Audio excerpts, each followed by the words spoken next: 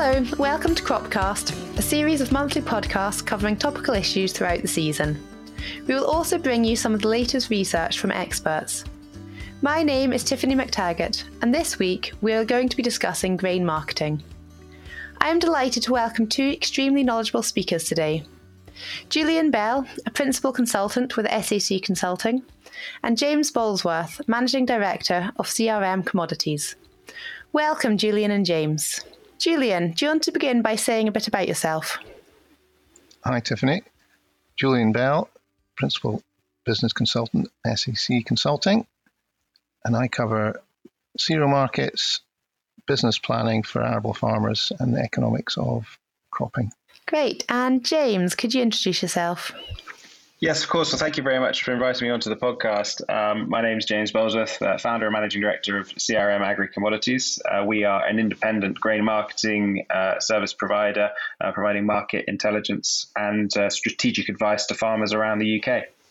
Great. Well, thank you both for being here today. Having seen wheat prices rise and wheat contract highs of £360 per tonne, can you please start by giving us an overview of the international grain market, James? Of course. So we obviously are looking at prices now a long way off the £360 a tonne levels, which we reached back in May. Currently, we're trading at around £270 a tonne on the November wheat futures contract. Just to sort of break down the market a little bit, there's two major elements. The first is the sort of fundamental supply and demand side of the market. And then you've got the more macroeconomic side of the market. So to start with the fundamentals, we were looking at markets which were very, very tight pre-conflict. And suddenly we started to see two major producing and exporting regions at war with one another, and the restrictions on supply and exports which that brought about, and that really added fuel to the fire. Along the way, we've seen various weather issues. We've seen deteriorating wheat conditions in both the US and, of course, Europe as well, with very dry weather, which we've seen. And along the way, what we saw was the wheat price relative to corn, both of which compete with one another into feed rations. That spread between the two prices got very, very wide to an unsustainable level. On the macro side, what we saw was, as this was all unfolding, inflation was being driven higher. One of the factors of that was the agricultural commodity markets as well as wider commodity markets. And in order to hedge that risk, what investors and hedge funds were doing was buying agricultural commodities like wheat and corn and soybeans in order to hedge that inflation risk, and therefore adding more fuel to the fire. We then got to a level back in May where things started to look extremely expensive. Buyers took a step back from the market, and at the same point, we obviously started to hear about these looming recession risks around the world, and that made investors very, very nervous. And so in the space of a few weeks, they sold the large proportion of those positions which they held in agricultural commodity markets, which added to the very strong pressure which we've seen at a time when Northern Hemisphere harvest was beginning, and that's where we really started to see this sell-off and prices being driven lower. Julia, I don't know if you've got anything to add to that. I think just one thing really is more about the dynamics of the market. So the high grain prices are having an impact on both the buyer, as James has mentioned, so curtailing demand to certain extents in certain types of market, and also increasingly an impact on the farmer, not just obviously the ability to sell at various prices, but also the decision-making of individual farmers around the world and what area they devote to various crops. So that is a very dynamic interaction, and it will over time lead to a balance of the market. I think at this point, which we're going to follow a bit further, is that of course the weather is absolutely key to the sort of shorter term fluctuations, and we're at a very critical point. So I think we'll probably look into that a bit later on. You've mentioned the weather. How's the weather been having an impact? Well, clearly globally, there are a range of things going on. I think if we look at the crop cycle, then I think we get a slightly different view in Scotland, particularly as what's going on, because our harvest is actually pretty late for winter crops. So we are only just starting our winter cereals here.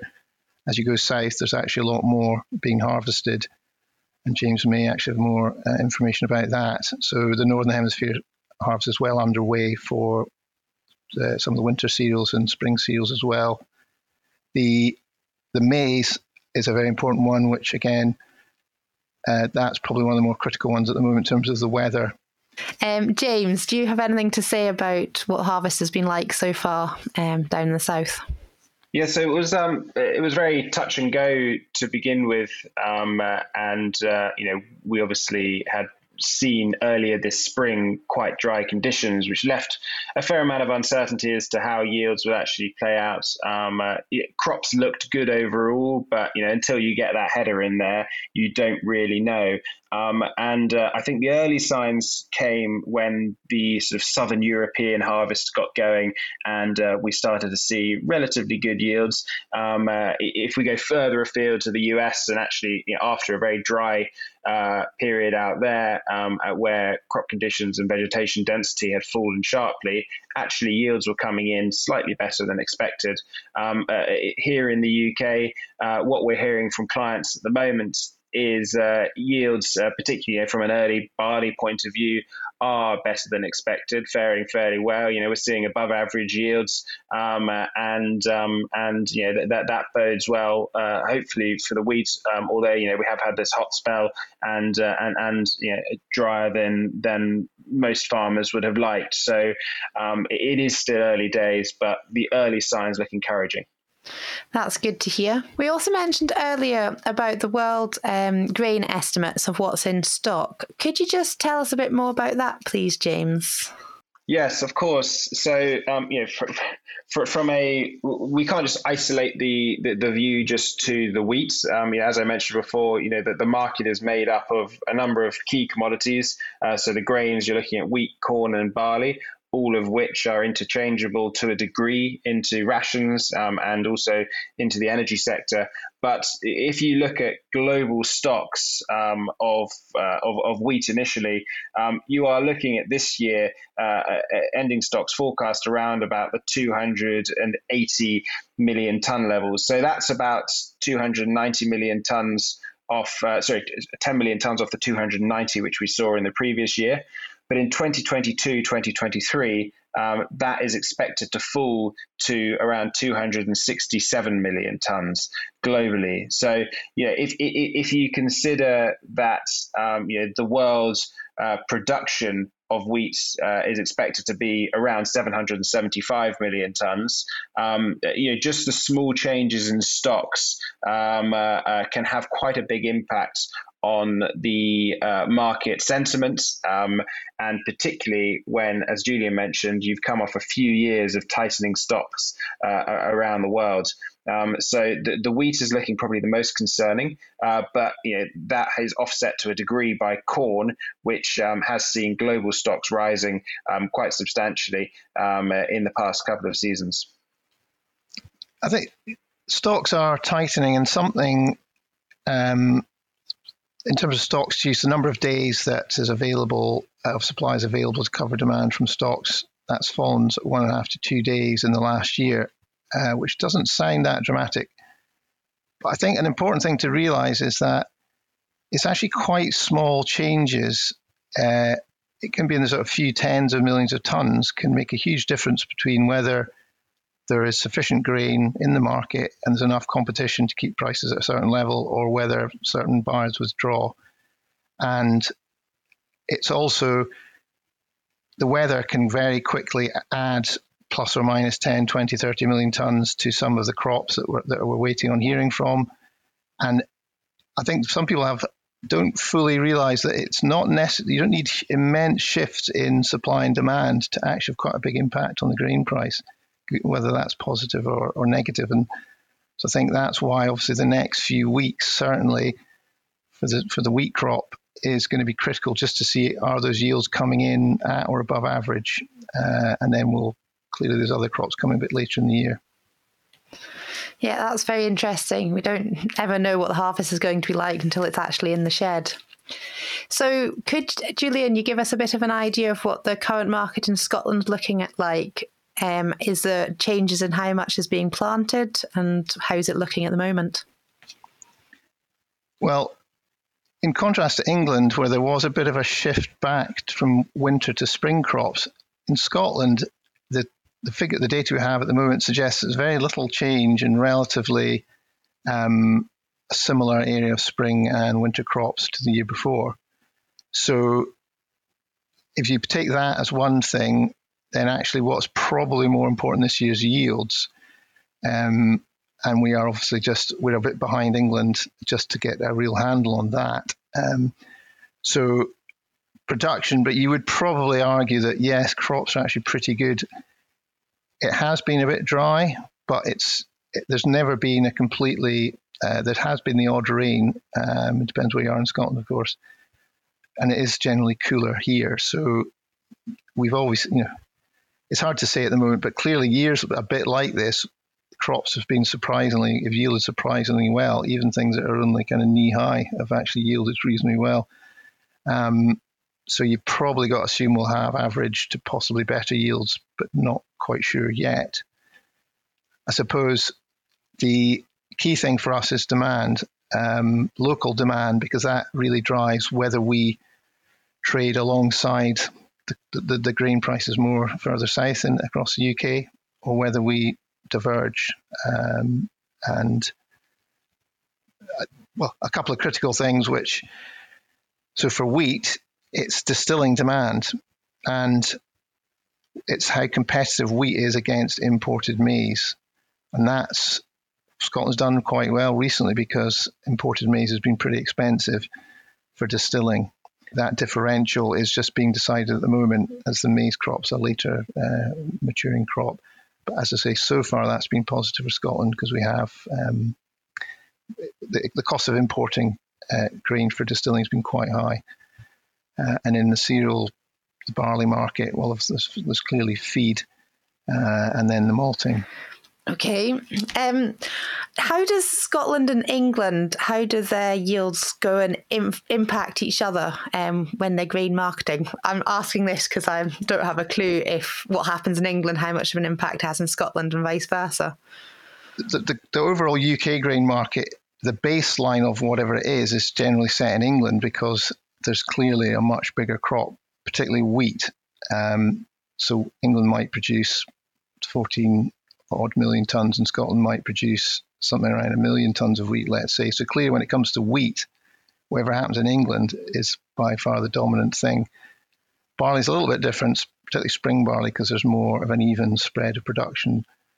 But by and large, if we're exporting, it's the English situation that will drive that. Now, it's how Scotland relates to that.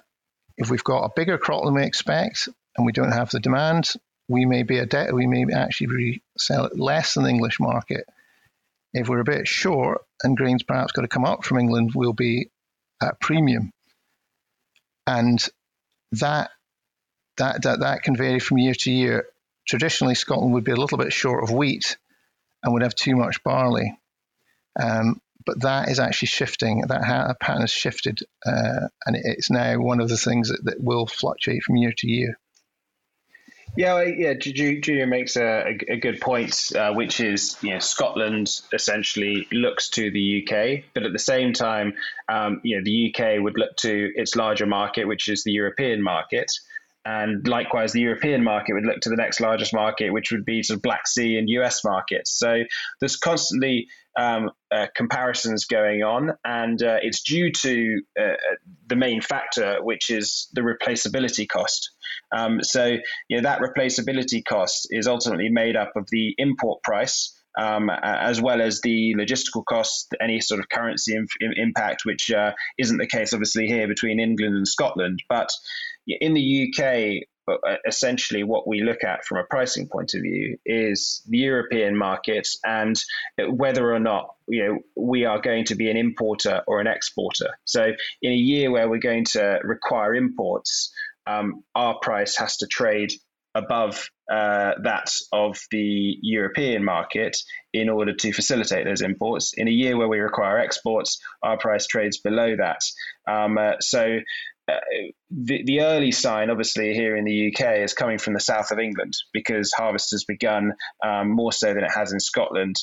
And from a barley point of view, from a malting point of view, what we've actually seen is the early indications on yields and quality look fairly good. And so premiums of malting barley have dropped from around £90 a tonne to closer to £70 a tonne.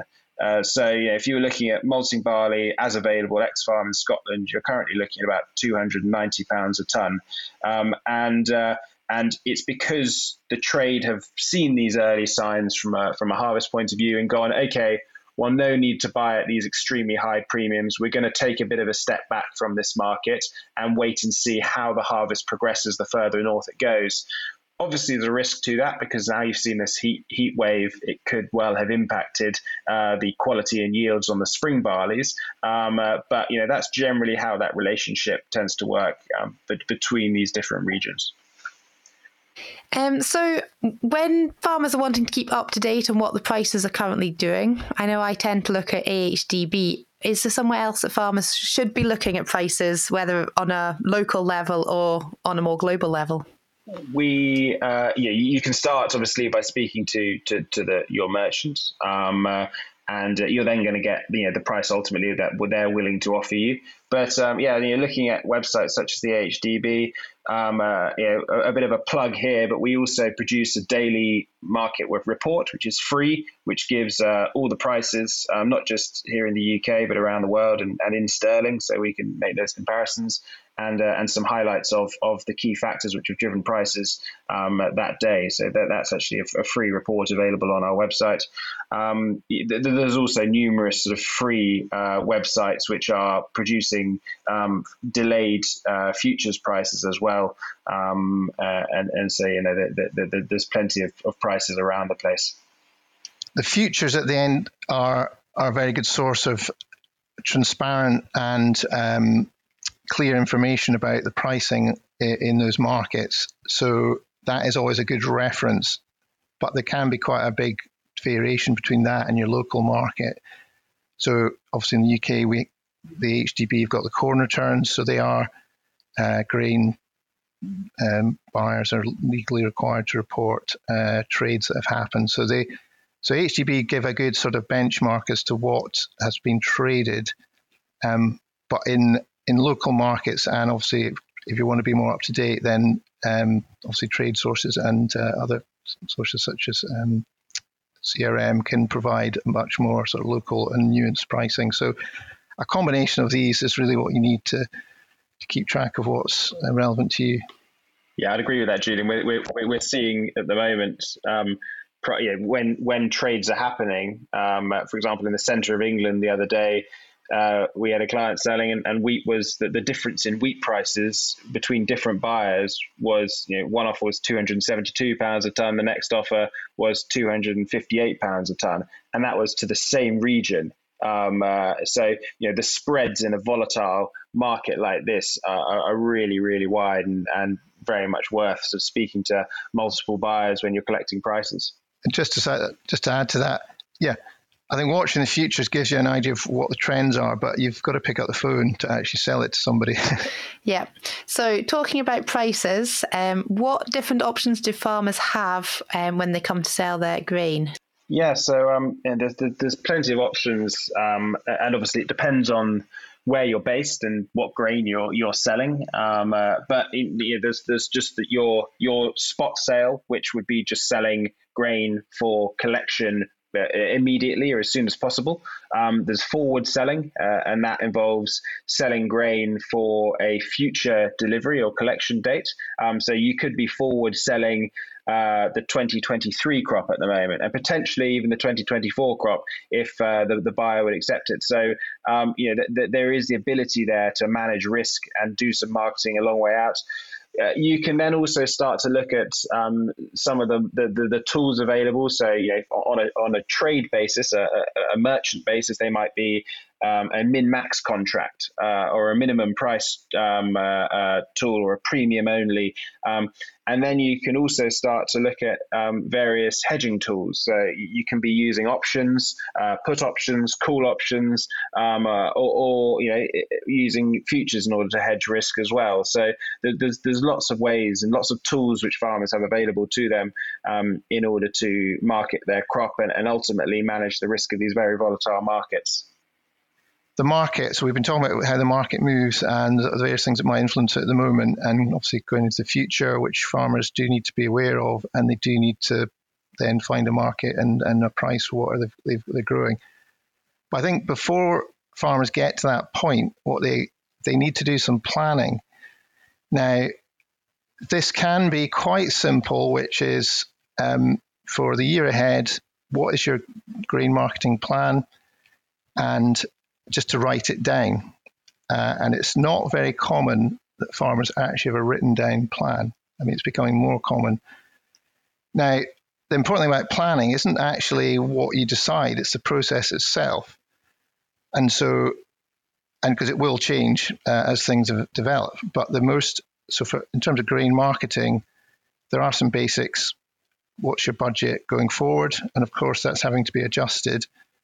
So for instance, wheat, some typical figures we've looked at, a year ago, you might be needing 140, 150 pounds for typically for say wheat per ton to be covering your budget. That could easily be well over 200 pounds, 220 pounds going forward, just based on the cost of fertilizer, fuel, spare parts, everything else. So you need that basic information. What really do I kind of need to make the whole thing work? Then you've got cash flow. You've got timing issues. Yeah, you'll have to meet certain payments. You've got harvest coming in. You've got windows when you can sell.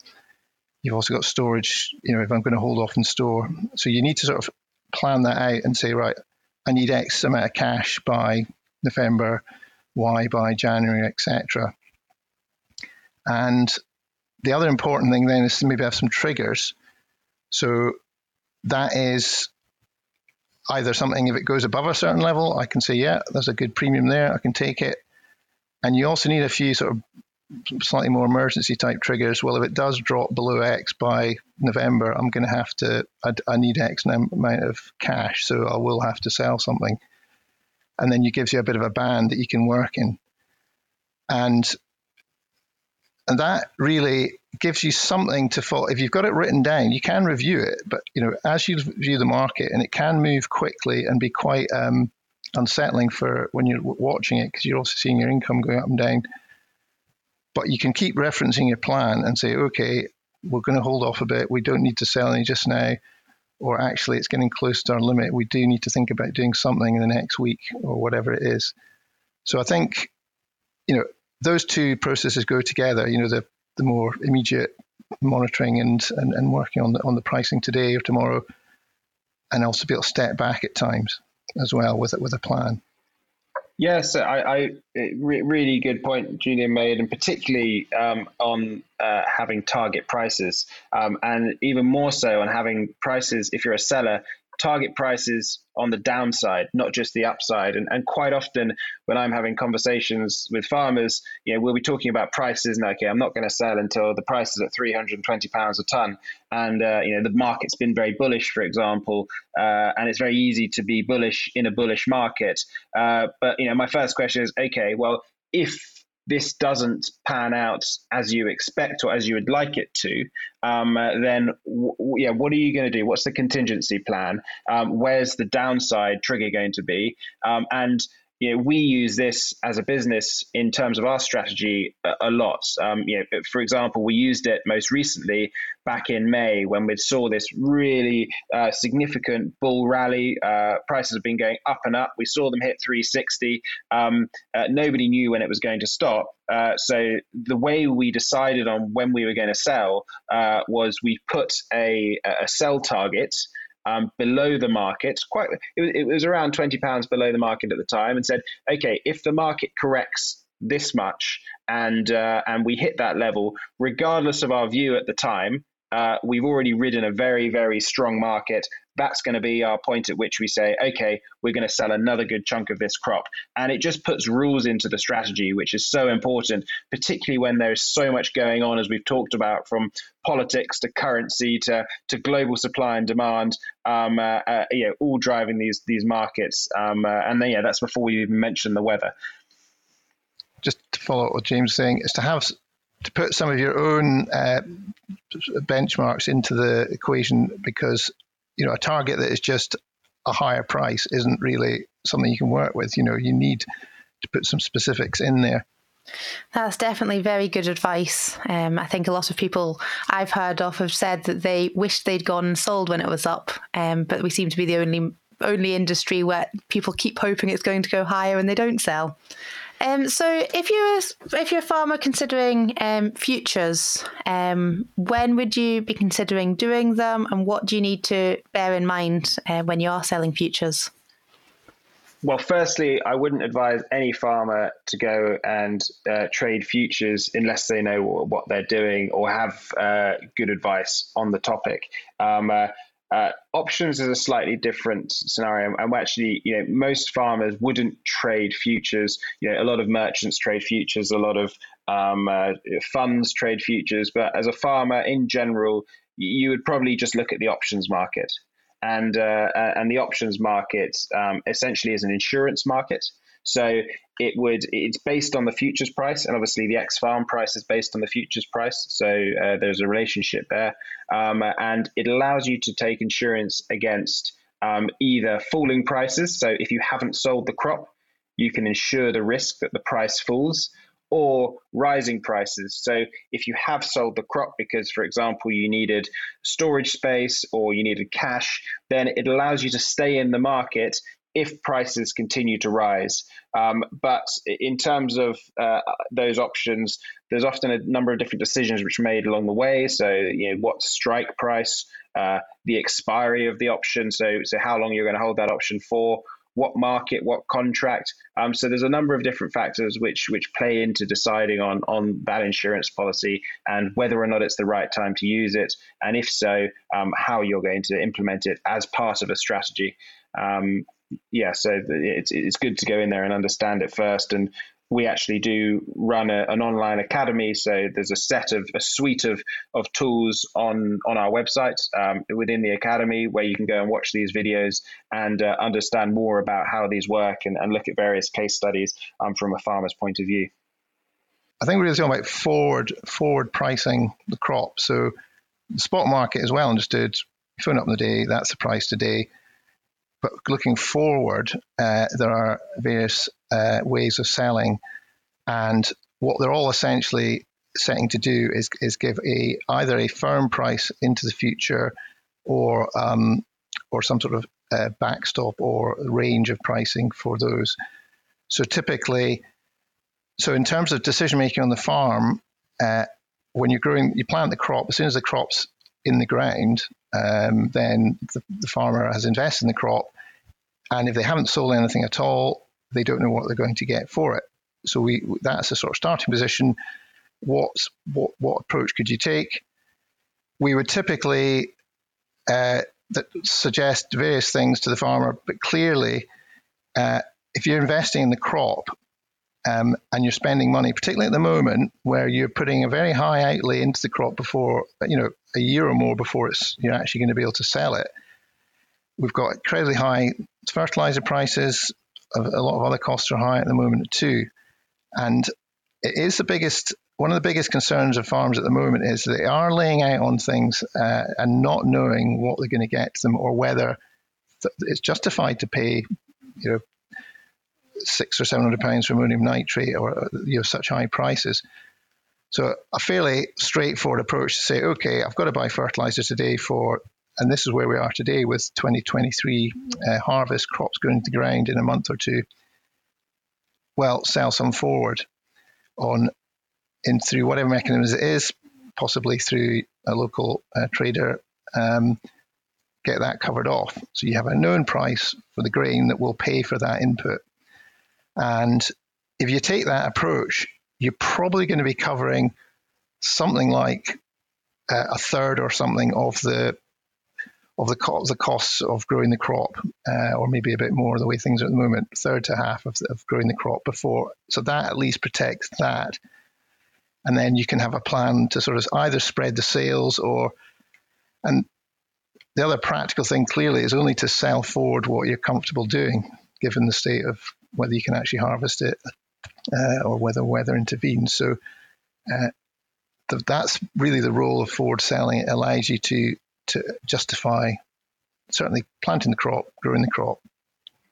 Yeah, I'd agree with Julian there. And it sort of goes back to having those rules in place and that structure before you start deciding on whether or not you're going to market their crop. And for some people, the strategy is just made up on, okay, well, I'm either bullish to the market or I'm bearish to the market, or I need cash or I can't store it. It's quite simple. But if you go through this sort of checklist at the start, so you understand how much cash you need and when, and how much risk you're exposed to. And as Julian said, the fertilizer point is a really key one, and actually drove what was a very early sale from our point of view. We don't normally sell this far out, but back when farmers were purchasing their fertilizer for next year, even when they were buying it at £600-700 a ton, with the grain prices as they were, there was still theoretically, should the yield be reached, a good margin there. And so, we were saying, sell enough of your grain forward, firstly, that you're comfortable with doing so, but also that will cover the fertilizer bill ultimately. And then you remove a lot of that risk which the business is exposed to, which is very, very acute in a year like this where fertilizer prices are so high and grain markets are so volatile. And a really good idea to look at it from that point of view. And then once you've got that basic sale in place, you can build on that throughout the season. There's another benefit actually of knowing your own costs and how they relate to the forward market, because puts you in the shoes of farmers around the world. So if, like James was saying, if you're looking forward to next harvest 2023, ready to plant crops fairly soon, if you can see a margin and it's looking quite good, great, plant, but then just be aware that that's encouraging farmers around the rest of the world to do the same. And equally, if those forward prices aren't really looking like enough, it will get your cogs worrying, thinking, well, really, what's that going to do to production next year? Will it have to adjust because we won't actually have enough? So I think, focus on what you can control yourself, your own costs. But that can actually give you a wee bit of an insight into the market as well. Yeah, that's very interesting. So is there any other ways that farmers can try and reduce the risk that they are carrying? From a market point of view, then other than forward selling spots, you then get into the realms of taking out contract based on the area which you're producing. Very popular, more growingly popular in the rapeseed market, for example. So you're able to price a crop, but if you don't produce it, then you aren't exposed to big default costs. And then on top of that, you've got the ability to use options and insurance policies on prices, which have always been around. They've been around for hundreds of years, and farmers have been able to trade them, and they do so all around the world. But they're probably not so widely used here in the UK. But there's plenty of ways in which the risk can be mitigated. I think the first thing to do is understand all of those tools, and then at least you've got a good sort of suite of tools available to you, depending on the market situation. And you might not use them for a couple of seasons, but at least if you understand them, and you then go, okay, well, in this season, this is going to be the most suitable tool to use, and then you can implement them as and when the market conditions dictate. Then I think you're in a much stronger position than somebody who is strictly on a policy, for example, of I will only sell once everything is in the shed, or I will only sell come May the following year, because that's when I think the highest price is going to be. Everybody's risk appetite is very different, because they are ultimately financially, they're very different businesses. You might have a tenanted farm with a lot of debt versus a owner managed farm which has no cash flow issues and doesn't need to sell until the following May, the options available to both of those farms are the same in terms of marketing tools, but the way in which they apply those tools is going to be very, very different. There's another aspect which is actually pretty well understood by most farmers in practice, but obviously having a range of crops, and even if it's just one or two crops you're growing, to have a range of markets for them, so that you have a few alternatives if quality is perhaps not quite you wanted, or if a particular market, let's just say malting isn't as good as it should be, or as you're expecting, you've got a fallback feed market, for instance, or you've also got some alternatives, whether it's wheat, rapeseed, and other crops. So again, that's just, and it's farmers do that obviously for the weather reasons as well, so that the harvest doesn't fall at the same time and various things like that. But it can be a very useful safety net in terms of just having a look at your cropping and just making sure you've got some alternatives, alternative markets as well. Okay, so we've talked about selling forward. What happens if you don't fulfill your contract? I think it very much depends on the relationship which you've got with your merchants. So in some cases, they might be willing to roll that shortfall forward into a future season. In other cases, it's as simple as the fact that you haven't produced the crop which was contracted, and you have to pay the difference.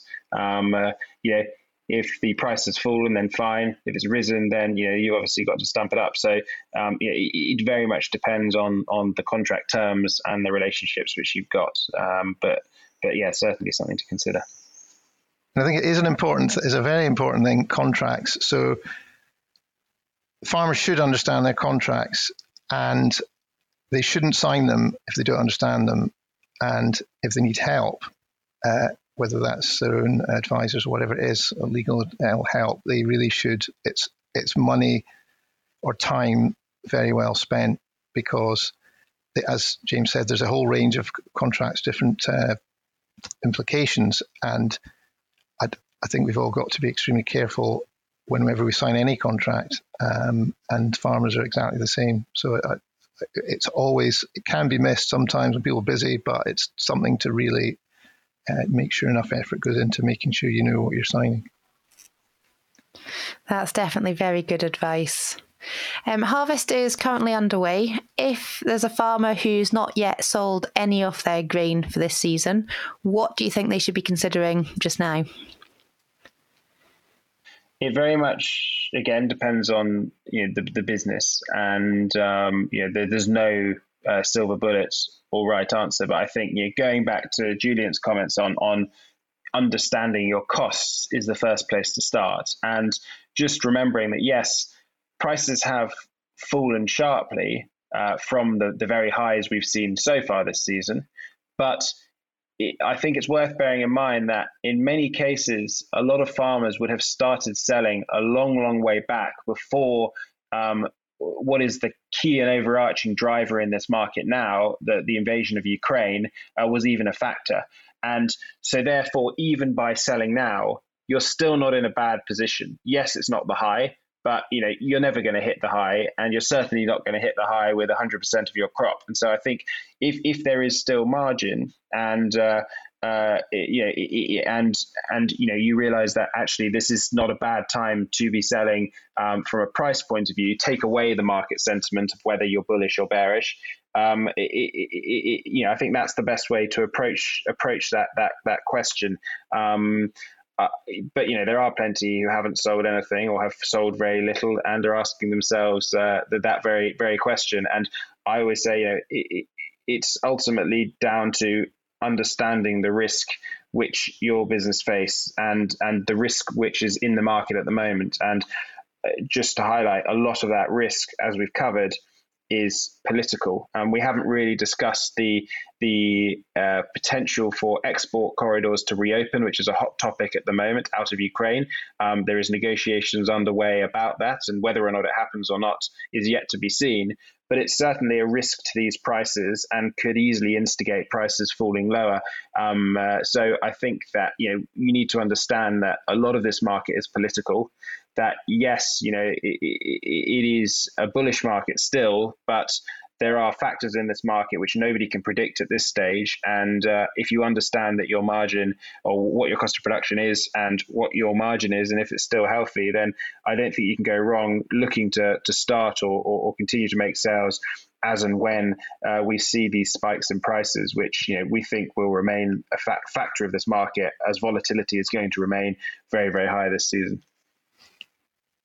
I think if you've just on a practical thing, if a farmer happens to be sitting here with nothing really sold and just sort of wondering where to go, and if they haven't done this already, it's just to, whether it's on a piece of paper or a spreadsheet, just write down, okay, what crops have I got? What expected yields am I anticipating I'm going to receive, and what's the current value for those? Well, first find out if just what the current value for those might be, to give you a sort of total and say, okay, obviously as crops combines roll, you'll maybe get a better, well, you will get a better idea of what your actual yields are, so that's useful. You can update it then, and obviously keep an eye on. And the first thing I would do is go plus and minus. Well, I did say 50, but maybe I might say plus or minus 100 on those prices, and say, well, where does that leave the farm as a business? And that'll certainly give you an idea of, and on oil seeds, that could be plus or minus 200, 300. That should just give people open their eyes if they're not fully aware of what could happen, even. And so that helps people realize, okay, there's a lot at risk here, at stake, plus and good and bad. So I think that's definitely a starting point. And obviously to add a bit more detail to that, if the costs are known, you can start to actually have a more of a target price. But starting from scratch, I think just being aware of the possible swings to your own income in this current market, it would be a good start. I think just look at the price as it is today. We're talking about the futures trading at £270 a tonne. As I've said, malting barley prices nearly at £300 a tonne. It is still an unbelievable price, which nobody was expecting 6 months, 8 months. It's definitely not 12 months ago when prices were already looking very high. And let's face it, these prices have come about off the back of one of the a horrendous humanitarian crisis in a key producing and exporting region, which was equally unpredictable. And as unpredictable as that was, how it pans out is also the unknown. And yes, it could continue. We could see planting issues for the autumn. We could see the exports remain blocked out of Ukraine. But we don't have certainty on any of those at the moment. Equally, we could see things go the other way. But the only certainty which you have now is today's price and what you can produce a crop at. And that, I think, is key to making and starting with your decision making. I think that's excellent advice. Thank you both very much for joining us today. It has been very interesting, and hopefully there's been a lot of good tips there which farmers can take away. Thank you very much for joining this episode of Cropcast. If you've enjoyed listening, please like, subscribe and follow our podcast available on the FAS channel. Leave us a review to let us know how we're doing, and if you'd like to get in touch, you can find all of our contact details in the show notes below. You may also enjoy some of our other shows, such as Stock Talk, our monthly panel show providing timely advice on livestock management, or Thrill of the Hill, a monthly show featuring guest speakers who live and work in the upland environment. Join us again on the 21st of September for our next episode of Cropcast. The Farm Advisory Service Podcast. Audio advice on livestock, crops and soils, environment, rural business and more. Brought to you in association with the Scottish Government.